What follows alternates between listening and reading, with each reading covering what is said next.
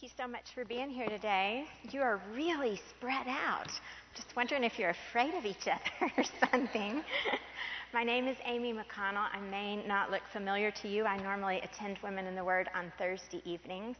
I want you to know what a blessing it is to be here in the morning and hear that angel choir. And I just was sitting here worshiping with you, praying this microphone wasn't actually turned on because I was singing so loud. So I'm so happy to be here with you this morning. I'm normally working at a school in the mornings and participating in Women in the Word at night, but it's a great privilege to be a part of the teaching team and to sometimes get to be here with you. I'm not going to be conducting a big band. The stage looks a little different today, but they're preparing for a big band concert on Friday night. So if you're interested in that, I'm sure someone outside can give you some information about that. Thank you for being here on this last week of Women in the Word. We've been studying the series You've Got Mail, looking at real-life letters of encouragement written by Paul and by Peter. And we've talked about these letters and their expressions of love and instruction and caution and guidance. And we've also, for real short periods of time, reflected on some letters that we've received in our own lives. How many of you remember that funny standard form letter that Shelley got from her son from the Air Force Academy? Your son is fine. And then we had some really comical children's letters to God that I think it was Lynn who shared those with us. Well, as I was preparing, I thought of a letter that I received once that was so fitting for this lesson today. This is a letter written by my youngest son, Kelly. He was, I think, about 7 years old. Kelly begged to go to summer camp. He's the youngest of 3 boys, and every year as we took his older brothers to go, he wanted to stay, and we thought he was too young. And I finally gave in when he was about 7. No one was more excited about going to camp than Kelly until the moment when we made up his bed and it was time for me to leave. And I guarantee you that it's a day that everyone at Pine Cove Camp has remembered forever. I don't think there was a more pitiful parting. For older brothers to be teary-eyed and sad, it was a really pitiful day. So I left camp anxious on Sunday, waiting for word. I got my first letter from Kelly on Wednesday. I want to read this letter to you. Hi, Mom. I miss you so much. I've been crying so much. I just want to come home. Please come pick me up. No joke. There's the letter. Mom's in the room. You know the anguish. That's like a son stuck in Budapest, maybe worse. I don't know. My mother's heart was breaking, but I didn't jump in my car and I didn't rush out to Tyler to pick my little boy up because I had a perspective that he lacked. That little boy couldn't see beyond that immediate separation from his home. He couldn't see Saturday's coming. Saturday's the fun day when all the parents come back to camp. And it's like a carnival, and you show them all the fun things that you've done. But in his heartbreak and in his sadness, he couldn't see Saturday. He couldn't look ahead because of his immediate pain. And when I look at that little letter and I think, oh, how sad and pitiful, I think, how often do we have the same struggle?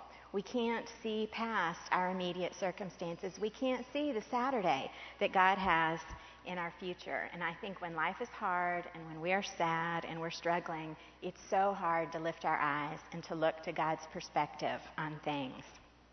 That's a little bit what life was like for the people that Peter was writing to. They were going through difficult circumstances, and we've talked about this for a number of weeks. The outside world was treating them harshly, and they were even having problems inside within the Christian community, false teachers. We talked a lot about them last week, about people who were counterfeiting the Word of God and using their own desires to lead people astray and to cause destruction within the church. That's what was going on when Peter wrote this letter. Now, he wrote it from Rome, and we've talked a little bit about, he tells us in here, Peter knows that his life is nearing its end. He knows that God is going to take him home pretty soon. He also knows that his believing church is struggling and suffering, and I believe he knows that the suffering and the struggling is going to continue. So he writes these letters, these inspired words of instruction and encouragement so that they could lift their eyes and look at God's perspective and look at a view from the end. And I have to think, as Peter is ending his life, you know, we know so many stories about Peter and his impetuous nature and his jumping in and rushing ahead and fumbling things up. But I think the story of Peter's life that has the greatest impact on me is that experience with Jesus after he's resurrected, when 3 times Jesus says to Peter, "Do you love me? Do you love me?" And Peter says, "Yes, Lord, you know I love you. You know I love you." And Jesus gives him his life's calling. And he says, "Peter, if you love me, feed my sheep. Feed my sheep." And Peter spent the rest of his life feeding the Lord's sheep. And I think if he's thinking about the end of his life, he's thinking, how do I end well? How do I feed these sheep? How do I give them what they need most? And he ends this letter with what he thinks they need most. They need hope. They need a view for the future the way God sees it. Just like that little boy at camp needed a view of Saturday morning. They needed hope to withstand the difficulties they were experiencing. They needed hope to keep them looking ahead and pressing on. They needed hope to remember that God had promised them an imperishable inheritance. That's what he wanted them to keep their eye on. And so Peter ends these series of letters with a perspective that is eternal, that would provide the motivation to stay faithful and to continue to be obedient and to persevere and live with hope, even when the outside world is hostile and even when their world within the Christian community was sometimes hostile and difficult. First Peter started his first letter praising God for giving them a new birth into a living hope. And we talked a lot about that new birth, and that living hope totally changed their identity. It was radical, and it was new, and it looked like something that no one had ever seen before. And it was so great and beautiful that it had to have a lasting changing, radical changing effect on them. So he is encouraging the leaders here, the believers here, to continue living as people of hope and responding to trials with Christ-like dignity and personal integrity and steadfast belief. That is a new and radical hope. It hadn't been seen in the world before, and it's a hope that changes everything. It was to change the way they would think, and it was to change the way they would live, and it was a hope that if they handled it correctly could actually grow and expand and cause them to live with greater hope, greater grace, and greater knowledge. He's telling them, you keep the end in mind and you live as people of hope. Now, I think we need to digress for just a minute and talk a little bit about what does hope mean. A few years ago, I was going through a terrible struggle in my life, and I was struggling with hope. What do I hope for? And what I really wanted to believe was that hope meant you are going to have better circumstances. Amy McConnell, life is going to get better for you. The clouds are going to part, and everything's going to be wonderful. But I knew my Bible pretty well, and I'd never read anything like that in my Bible before. So I started a little personal study on what is hope from God's perspective? How does he define hope? And God was so gracious. Every small group I was in, every Bible study I was in, everybody in my world was talking about hope and helping me understand hope. And I quickly learned that my modern English version of hope is not the same thing as the scriptural version of hope. Our modern understanding of English says that hope is a desire accompanied by an expectation of its fulfillment. It's a desire that we hope will be accomplished. The college student says, I hope to graduate in 4 years. The newly married couple says, we hope to live happily ever after. Or the business owner says, I hope for great success. But there's an interesting thing there. None of those hopes are certain. They're all something we're wishing for, but there is no guarantee or no promise that those things will happen. So our modern version of hope lacks certainty.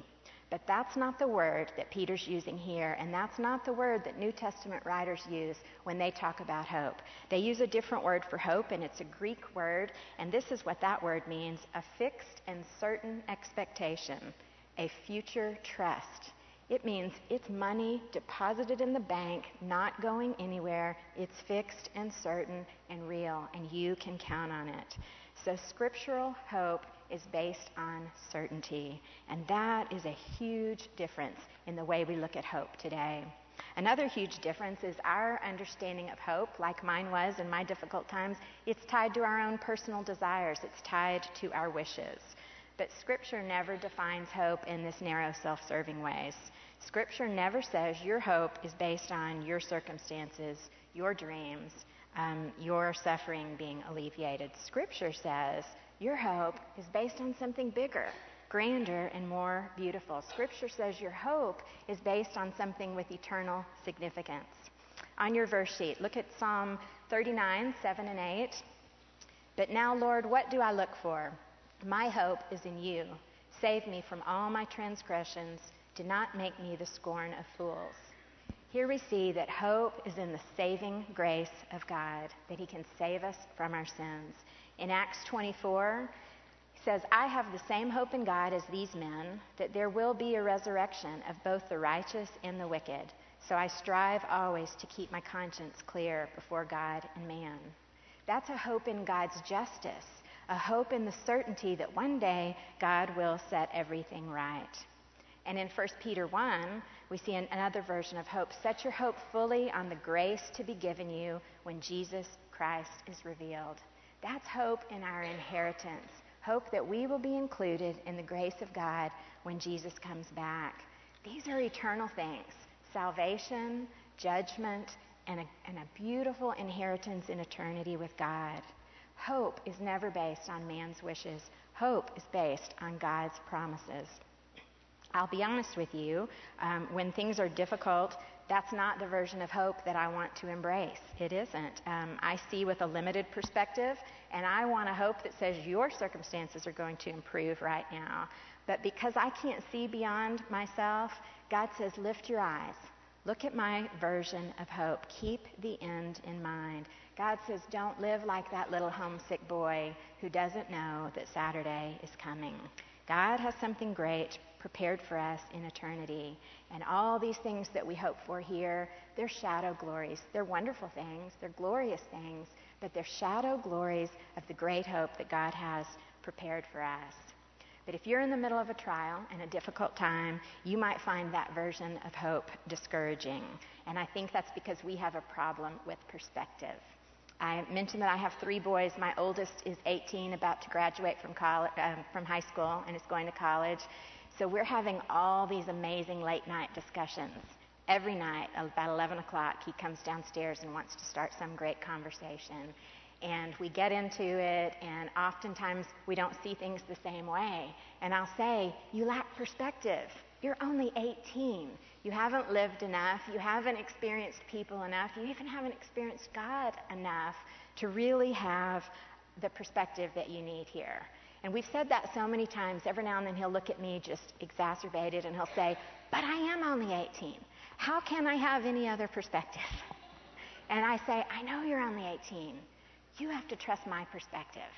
I'm not 18 anymore. You trust me.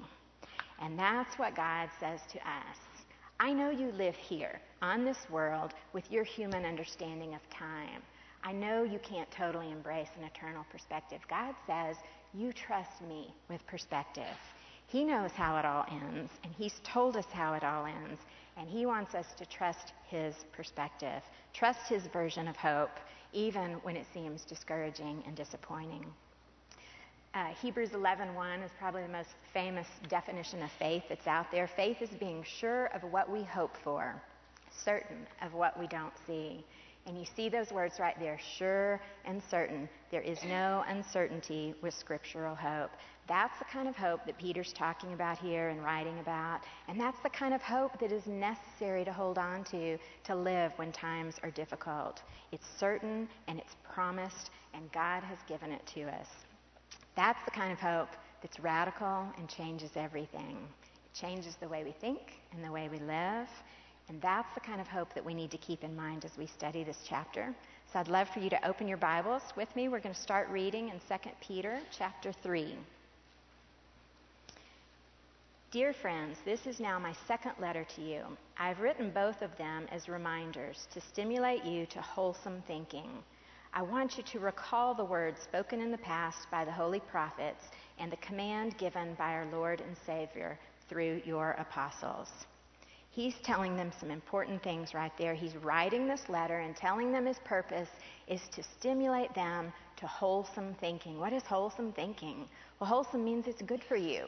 It helps you grow. It isn't bad for you. He's saying radical new thinking is required here, not the old way of thinking. He's telling them what to do with their hope. Let it change the way you think. And you see how we think is important. It's really the beginning of everything. How we think determines what we will believe.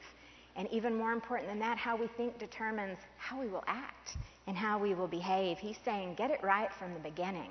Let this eternal perspective, this hope, let it change your thinking. He's telling them to learn to think the way God thinks. And he's saying something else that's really important there. He's saying, think and remember. All through this chapter, if you read it all together, at least 4 times there's this admonition: remember, recall, stir up your memory, don't forget. Don't forget, he's given us the words of hope. Don't forget them. Think and remember the truth that he's given you. He asks them to recall all the words spoken to them. He talks about the words that came through the prophets in the Old Testament, and he talks about the words that come through the apostles in the New Testament, and he tells them they are all God's truth. Hold on to them. So a person of hope accepts God's truth as the way to think and works hard to remember it. And he remembers that regardless of the author, Old Testament, New Testament, that it's all God's truth and it's all God's word. And in his word, he's given us some keys. In this instance, what's being disputed is this truth about something that the prophets wrote about and Jesus promised, called the day of the Lord. This is being disputed within the church, and some people are not thinking as people of hope. They are not thinking the way God thinks. They're not thinking based on this word. Let's read about that. See, verse 3. First of all, you must understand that in the last days scoffers will come, scoffing and following their own evil desires. They will say, where is this coming he promised? Ever since our fathers died, everything goes on as it has since the beginning of creation. But they deliberately forget that long ago, by God's word, the heavens existed and the earth was formed out of water and by water. By these waters also, the world of that time was deluged and destroyed. And by the same word, the present heavens and earth are reserved for fire, being kept for the day of judgment and destruction of ungodly men. He's saying, first of all, this is like the mama shaking her finger at you. You must remember this. This is important. You must understand and think the way God thinks. This idea that's being expressed here, there were people within the church saying, Jesus isn't coming back. There isn't going to be a judgment for sin. We can follow our own evil desires. We can live however we want because that isn't happening. That is dangerous thinking, and that's not the way they are to think. These scoffers are denying the words of God and the promises of Jesus and the words of the prophet. They're denying that there will ever be a second coming. Now, we've spoken several times in the last few weeks about this expression, the day of the Lord, and my own small group on Thursday night has really struggled to get our heads around it. What does it mean? It is a little bit confusing. When we studied 2 Thessalonians, I think it was Deb, she gave us a chart. Deb's always got a chart that showed the day of the Lord and the sequence and the series of events that were described there. But Scripture tells us Jesus is coming back, and a few weeks ago we talked about that. He's coming in the air. The living and the dead Christians will rise and meet him. Scripture promises us a series of events that will follow that, including a period of tribulation, including a period of time when Jesus reigns on the earth. All those events together fall under this term, the day of the Lord. And those events will end when a day when God judges everything. Scripture says that's the day when God lays everything bare. And that day of the Lord will culminate with God judging people and even judging the earth and actually destroying the earth and creating a new one. And that is the beginning of eternity. That's what they're talking about here when they talk about the day of the Lord. And they're saying, it's not coming. He's not coming back, and we're going to live however we like. But Scripture tells us that day will come, and it will be both a beautiful day and it will be a terrifying day. It will be a day when believers are redeemed, and it will be a day when unbelievers are judged. And ultimately, we'll see that judgment as the entire world as we know it is destroyed and recreated. But the new world that God will create, he tells us that righteousness will dwell there. And he tells us that if we're believers, we have an inheritance there. That is the day of the Lord that's being denied here, and that's the eternal perspective that we are supposed to hold on to. Live according to that truth, that one day God will judge it all. The mockers are saying it's never going to happen, and they're living with disregard for God's standards. But believers are encouraged to think in terms of God's words. Recall the words of the prophets. He says that right off the bat. Recall the words of the prophets, because they said this was going to happen. And when you look at the prophets, a prophet is speaking a divine message from God. And oftentimes the prophets are giving a message from God about far future events. They're telling about this day of the Lord. I included this on your verse sheet. Isaiah 66 says, "See, the Lord is coming with fire, and his chariots are like a whirlwind. He will bring down his anger with fury and his rebuke with flames of fire. For with fire and with his sword the Lord will execute judgment upon all men, and many will be those slain by the Lord." So the scoffers are rejecting what all the prophets have said. And the scoffers are even rejecting what God has said. When they're saying there's going to be no judgment, God tells us his word through all these people, but we have a few instances where God speaks his word out loud. When God revealed his presence to Moses, his glory to Moses, he described himself. Listen to what he said. The Lord, compassionate and gracious God, slow to anger, abounding in love and faithfulness, maintaining love to thousands, and forgiving wickedness, rebellion, and sin. Yet he does not leave the guilty unpunished. He punishes the children and their children for the sin of the fathers to the third and fourth generation.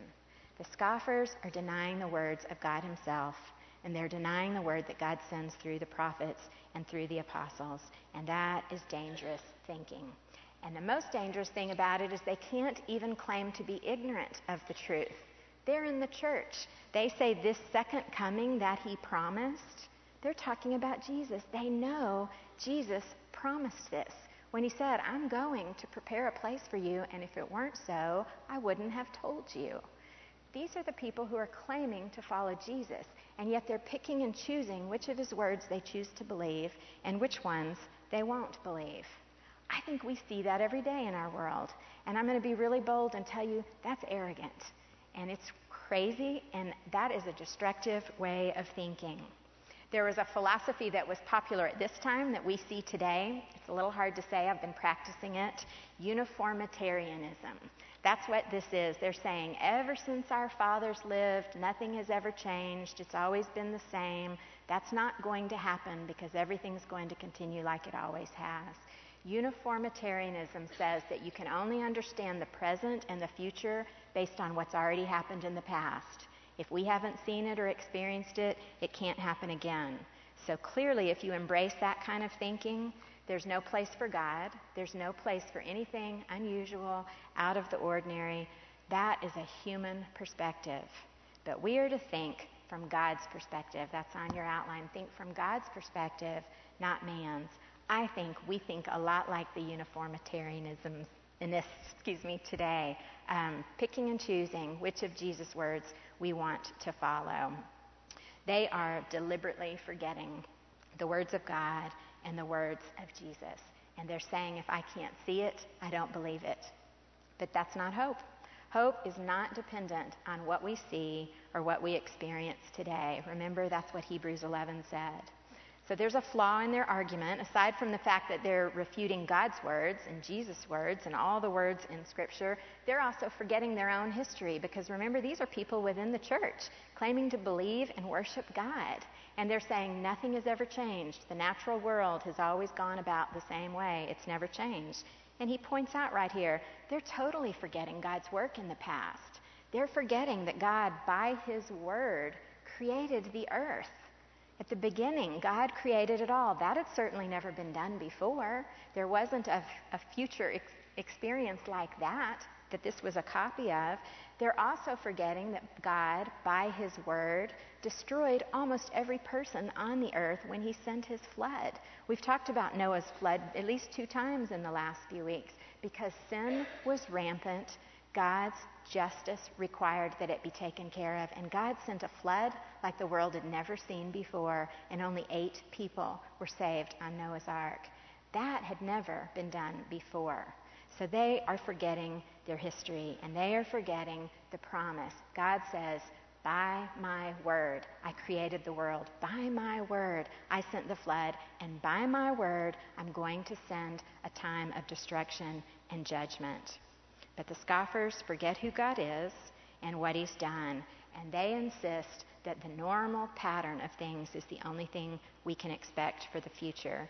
You know, Peter doesn't talk about it here, but I thought of some other things that totally broke the normal pattern of things.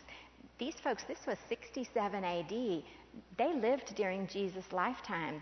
These were the first followers of Christ. Okay, what kind of things happened during Jesus' day that had never happened before? And these folks had embraced it and believed it. Jesus came out of a tomb after being dead for 3 days. That hadn't happened before. And what about what happened at Pentecost? Thousands hear a message and are saved, and the Holy Spirit descends on all of them, and they're speaking in tongues, and everybody can understand it. That happened in their lifetime, and they claim to believe that, and yet they embrace this kind of thinking that nothing new can happen. God doesn't do miracles. They were happening right there under their nose, and these folks were denying it. Our hope is not based on what we see and touch and experience. It's not based on what science measures and records. Our hope is based on God's character. And in the next few verses, Peter shows us God's character, his perspective on time, and his purpose for this period in history. Read with me in verse 8. But do not forget this one thing, dear friends. With the Lord, a day is like 1,000 years, and 1,000 years are like a day. The Lord is not slow in keeping his promise, as some understand slowness, but he is patient with you, not wanting anyone to perish, but everyone to come to repentance. But the day of the Lord will come like a thief. The heavens will disappear with a roar, the elements will be destroyed by fire, and the earth and everything in it will be laid bare. Peter is telling them there this argument that where is this second coming? It's never come yet. Our fathers have been waiting for it. That's an argument, and it's a critique that says God is too slow. God's slow.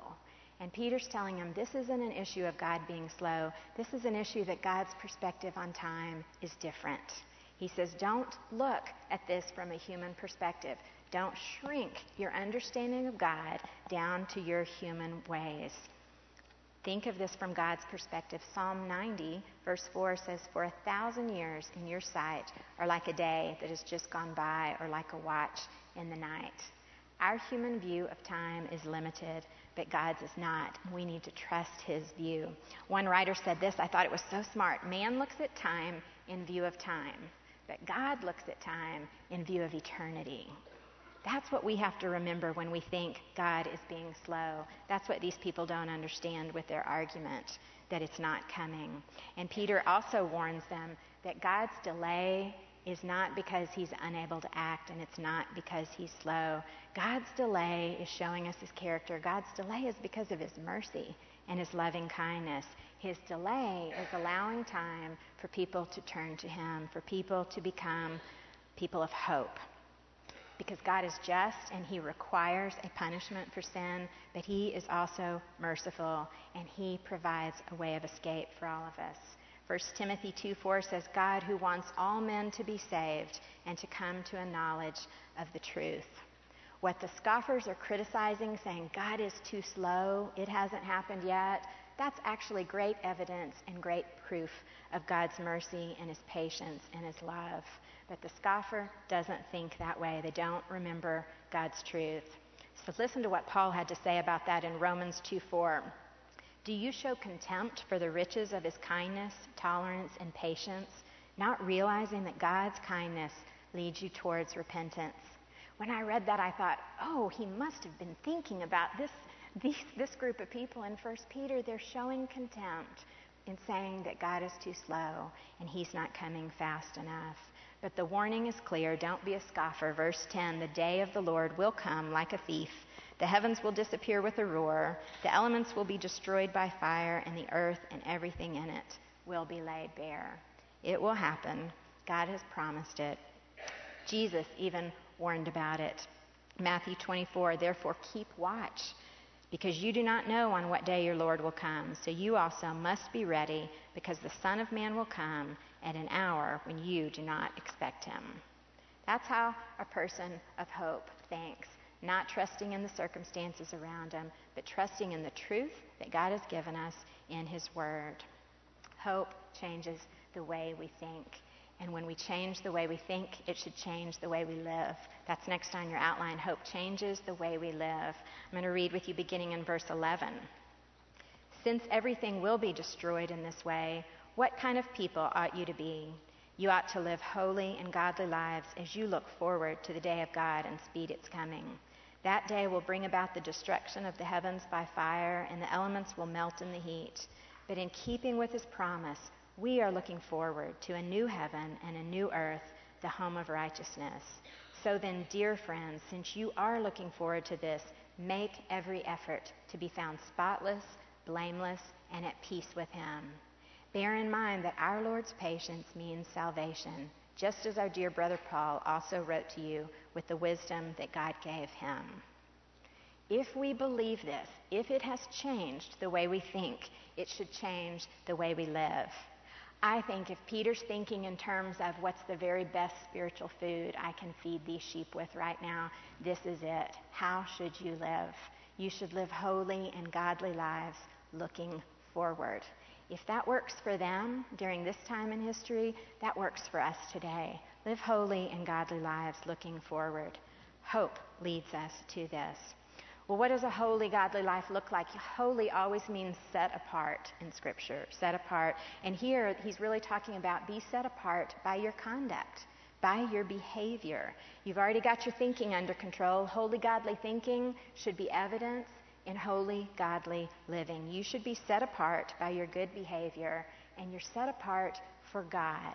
And what a contrast that is to the scoffers, the folks here who are setting themselves apart for their own evil desires, for their own pleasures. He says, no, you set yourself apart by living for God's desires.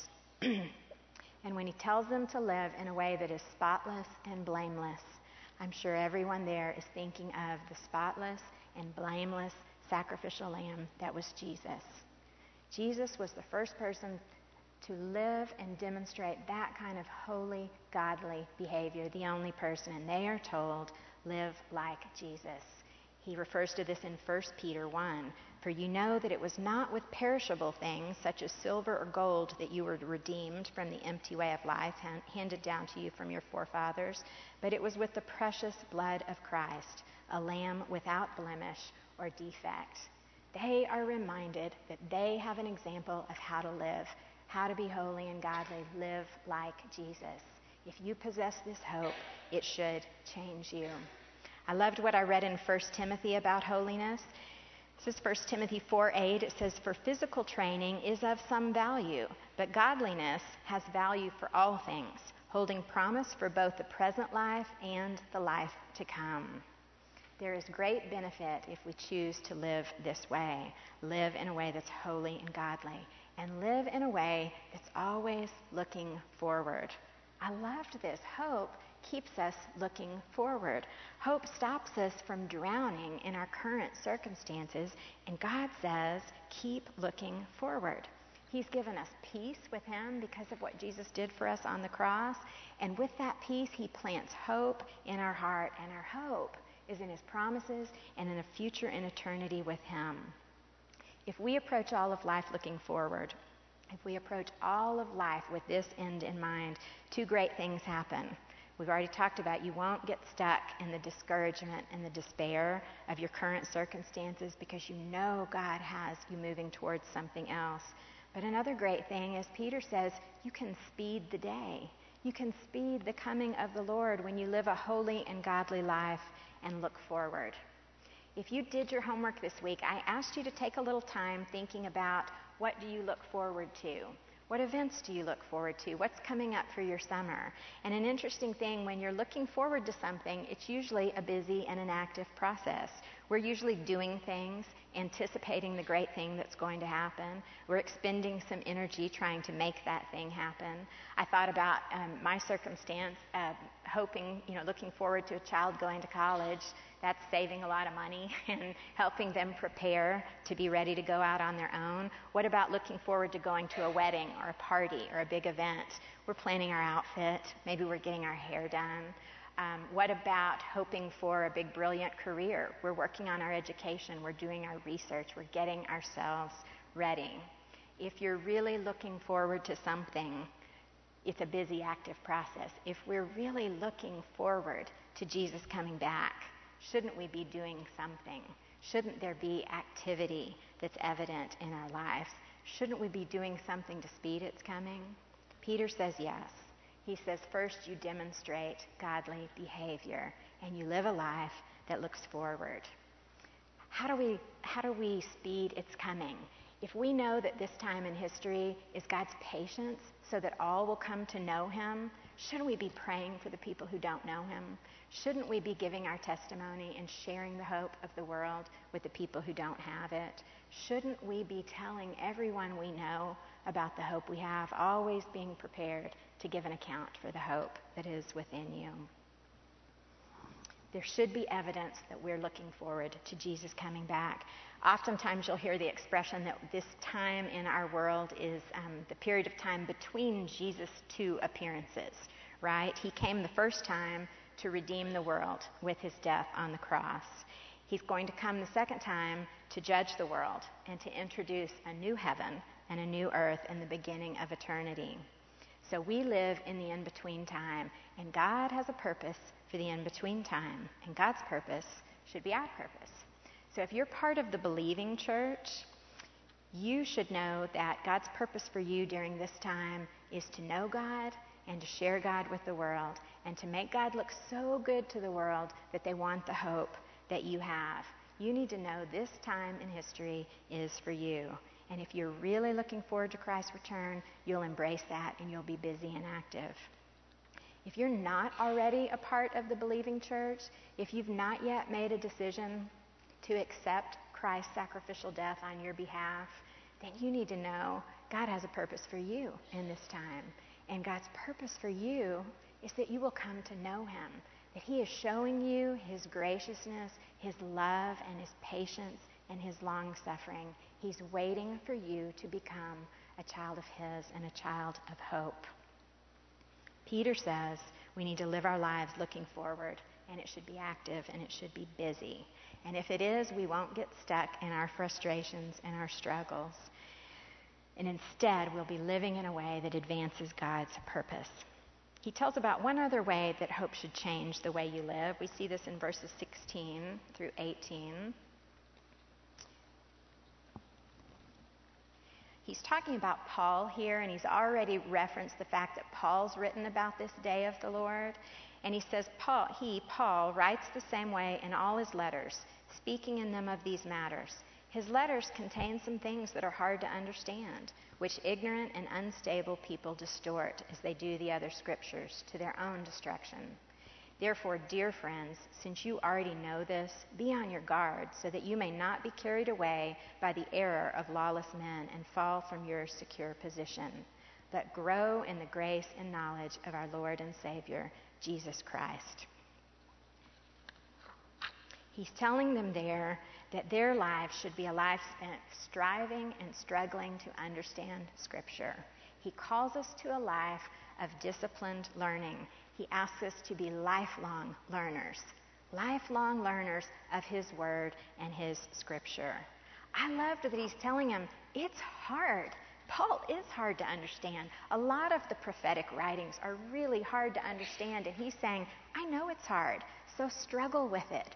Work at it and try to understand it. We can make that application to all of Scripture, not just Scripture about the end times. It should be hard, and we should struggle.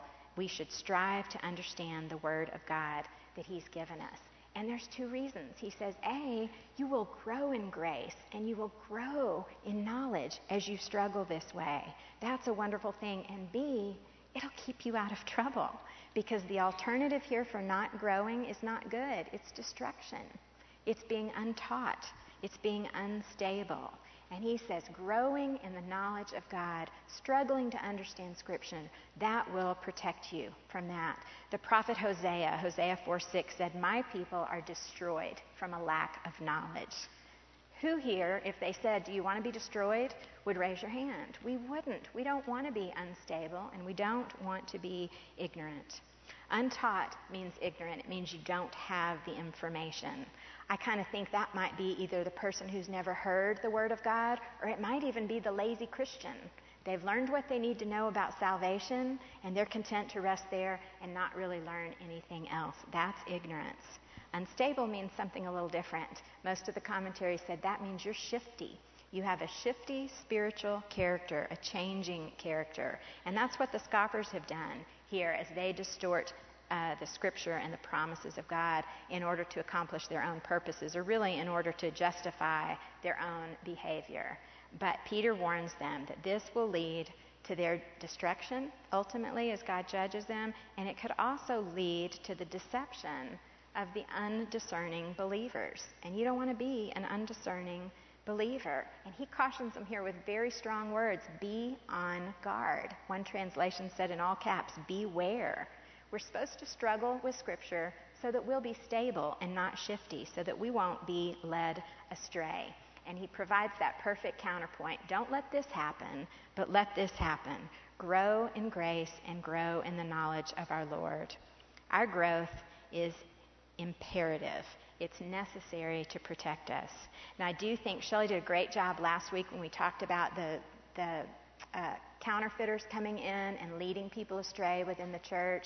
We do need to know that if you have had a genuine, repentant salvation experience with God, your salvation is secure and you don't lose it. And that's not what he's talking about here when he says being led astray by evil men.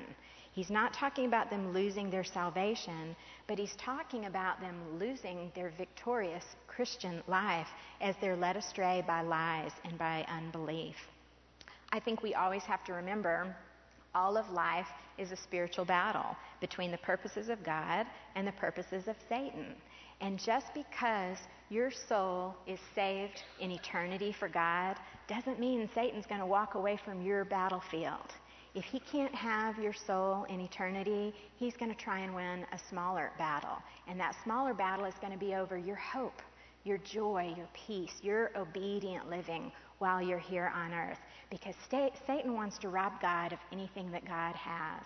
And your victorious living here is God's glory.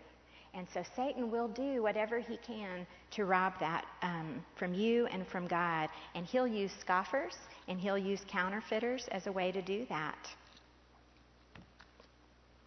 So God, through Peter, is telling them, don't be prey to this. Protect yourself by growing in grace and growing in knowledge. He's telling them that they need to live with the end in mind, and they won't be untaught and unstable. They need to live with the certainty of Christ's return, with the certainty of God's righteous judgment, and the certainty of a new heaven and a new earth where righteousness dwells. When we live anticipating these promises, then we are holy and set apart for God. And we realize the end goal isn't the person who ends with the most toys or prizes. The end goal is the voice of our Savior. Well done, good and faithful servant.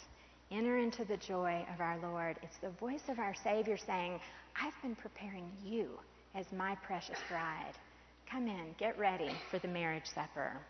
That's our end goal, and that's our hope. And if we embrace it, it is a purifying hope that changes everything.